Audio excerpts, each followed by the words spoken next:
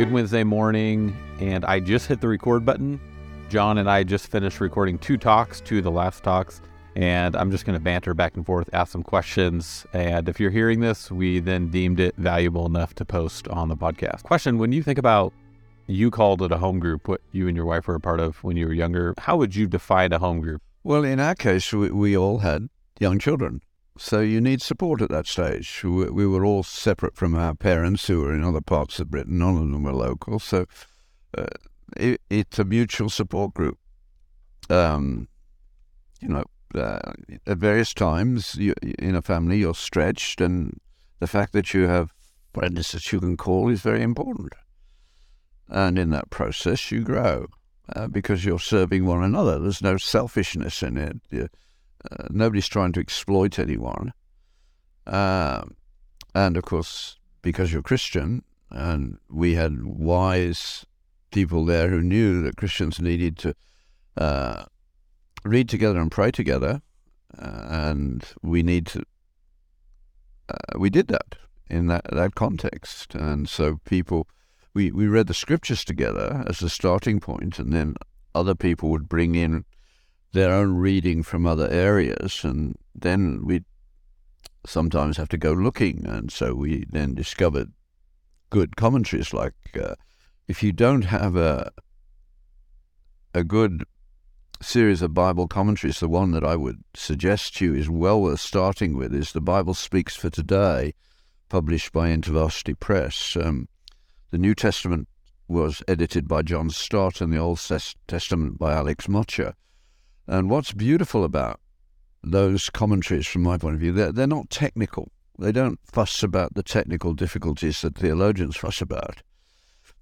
They can be read devotionally, and they help you to understand how the passage works, how it's structured, and they help you to see the connections with other parts of Scripture. They're wise. And I haven't read one that I didn't enjoy, and I've read a good number of them now. And literally, unlike other commentaries, you can sit down and read it like a book. So, I had never been contaminated by television growing up. We never had one. I'd never been much contaminated by being driven away to holidays because we never had a car. I had a bicycle. We did have good holidays, but with Christian friends, because working class people can't afford hotels. But those people who my mother had befriended when she was in hospital with me and my sister, they realized that I was a slightly different little kid, and they introduced me to books which were supposed to be way beyond my ability. My mother taught me to read when I was about 4 because they thought I'd got rheumatic fever, and I had to stay in bed for about 6 weeks before they decided it. A bit longer probably. And during that time I learned to read. So from then on, your light years ahead of everybody else if you start reading. And then if in particular you have good books put in your direction, not silly ones, then you're home free. So when we for instance, when we came from Jamaica to Canada to a nice little loving church which was trying to get the kids to read more because they were all watching television too much, they had a reading competition every year, but they stopped it the year after we arrived because my kids read an order of magnitude more books than they did. And the ordinary North American kids were, counting large spaced chapter books. They had to be that big, but I mean, they took 10 minutes to read, whereas my kids were reading, 300-page novels. It was a no-brainer. And the moment you get to the point of reading freely and voraciously, which you can do at that age, I can remember reading my way through the whole of Sherlock Holmes during breaks at school in the school library because all the Sherlock Holmes books were there, and got through them in about a term, Not the greatest writer of all time, but light years ahead of what most kids are having today. So that's an incredible gift. And that's what we can do. Reintroduce our children to the culture that we have. Now, the good news is that people like Jordan Peterson are awakening this. We just had him in Ottawa this week, and all the usual suspects tried to get him cancelled, but fortunately they failed.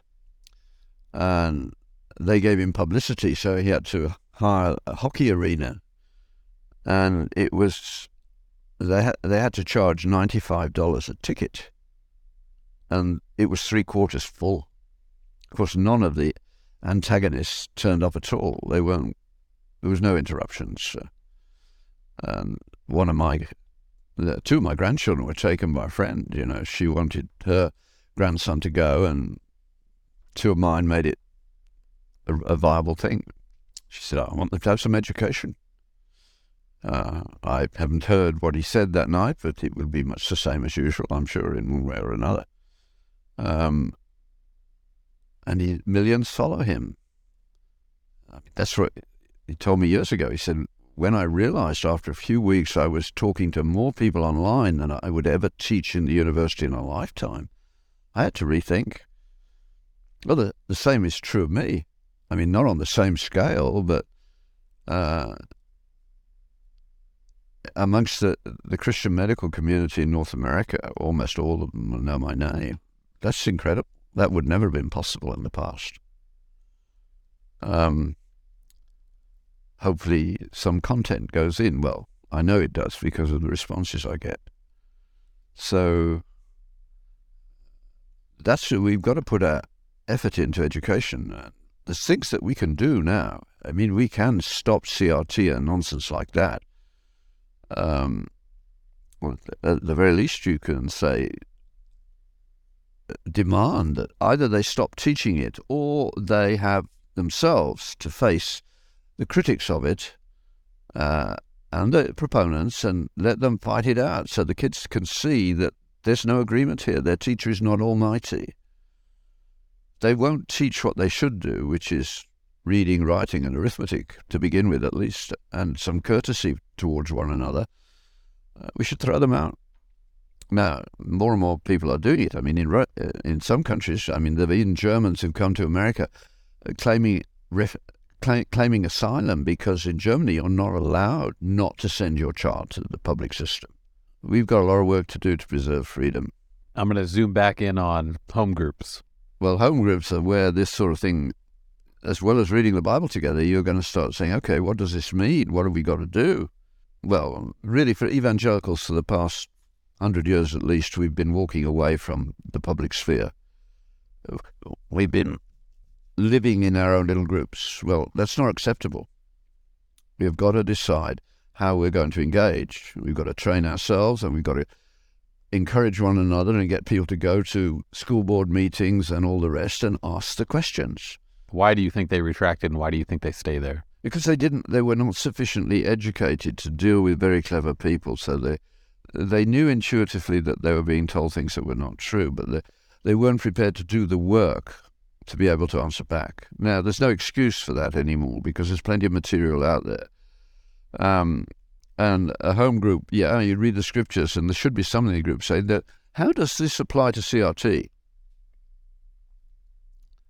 And of course, the moment you ask the question, within a week or two, you will have found at least 3 or 4 people who will take it apart for you.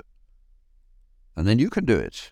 And you start by gossiping it when you're with your friends, and you move on from there. I mean, the last trip I took to Mobile and back, I had at least 8 serious conversations with the people I sat next to or stood next to in a queue for an hour waiting to get through American customs in border regulations in Toronto. I didn't have to do anything. It was like picking ripe fruit. Yeah, the usual questions, where are you going? Where do you come from? What do you do? And then I say what I do, and I usually say, I talk about ethics, culture, faith, and public policy. And they say, what on earth? I said, well, I can explain if you're interested. And they are interested. And they go away at the very least, realizing there are serious questions at stake and there are serious answers. It's not a pushover. The liberal elite have not got it all right. The World Economic Forum is a tyranny in the making, and so on. We can see that. And I mean, the stuff that's coming out in America about the way over the last... There's always been corruption in the American system, as in any system. But yours is more open to it than others, and many tyrannies must have happened in small towns all over the place, because when you were being founded, there was no way central government could do it. But now nobody seems to be interested in history. The moment you ask them about it, I mean, no, you ask about slavery. My first question, if that comes up, is say, well, which country abolished slavery first, and what was the date? And you put it into Wikipedia, you won't get the right answer. They're suppressing it. You have to put in St. Anselm, the London Conference, the year that he died. I think it was 1103 or something like that, but the 12th century. And he persuaded the Conference of Bishops that it was not Christianly defensible to have slaves. And they all agreed. And so slavery became illegal in Britain in the 12th century. Didn't mean they didn't have slaves in Ireland. It only applied to England, so to speak. But that's where it started. They understood, guided by a wise and righteous holy man, they made the right choice. And of course, all the elite could do is suppress it. Sort of undermines them. And then the next question you ask them, where did the word slave come from? And of course it comes from Slav, because all the early slaves were white, and they were largely from small communities in the Balkans who were not able to protect themselves from marauders. And the Danes stole the Celts and the Angles, and so nobody was going below the equator at that time. They thought there was fiery hell there. It was a long while before we got to that. So all the early slaves in Europe were white, and there was slavery everywhere. Every culture has practiced slavery, some to a very small degree, some to a very big degree. The biggest slave owners in the world at the moment claim to be Muslim, but that's beside the point. And there's certainly more slaves in Africa today than ever crossed the Atlantic. And the ones that did and survived, if you put them all together as a country, to be the richest black country in the world.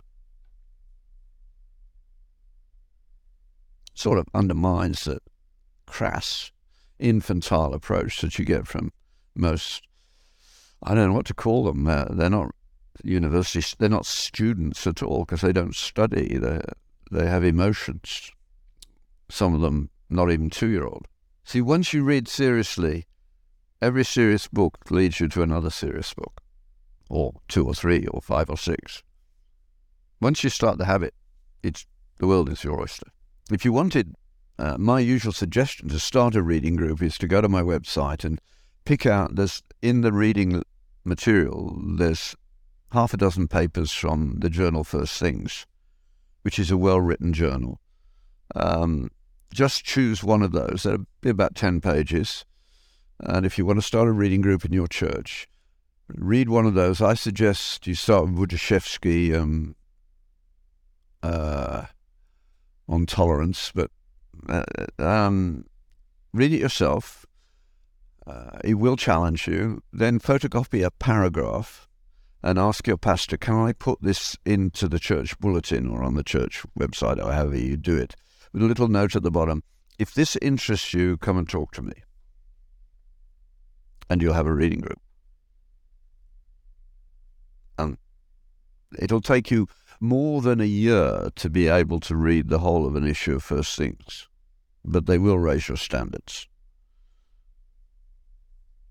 But there's stuff in it that you can read and understand immediately. There will be passages that immediately speak to you.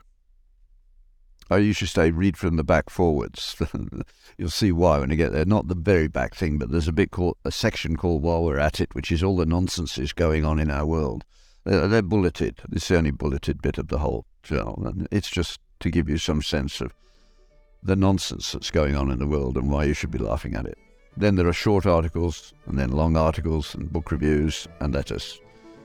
And Reno's weekly editorial.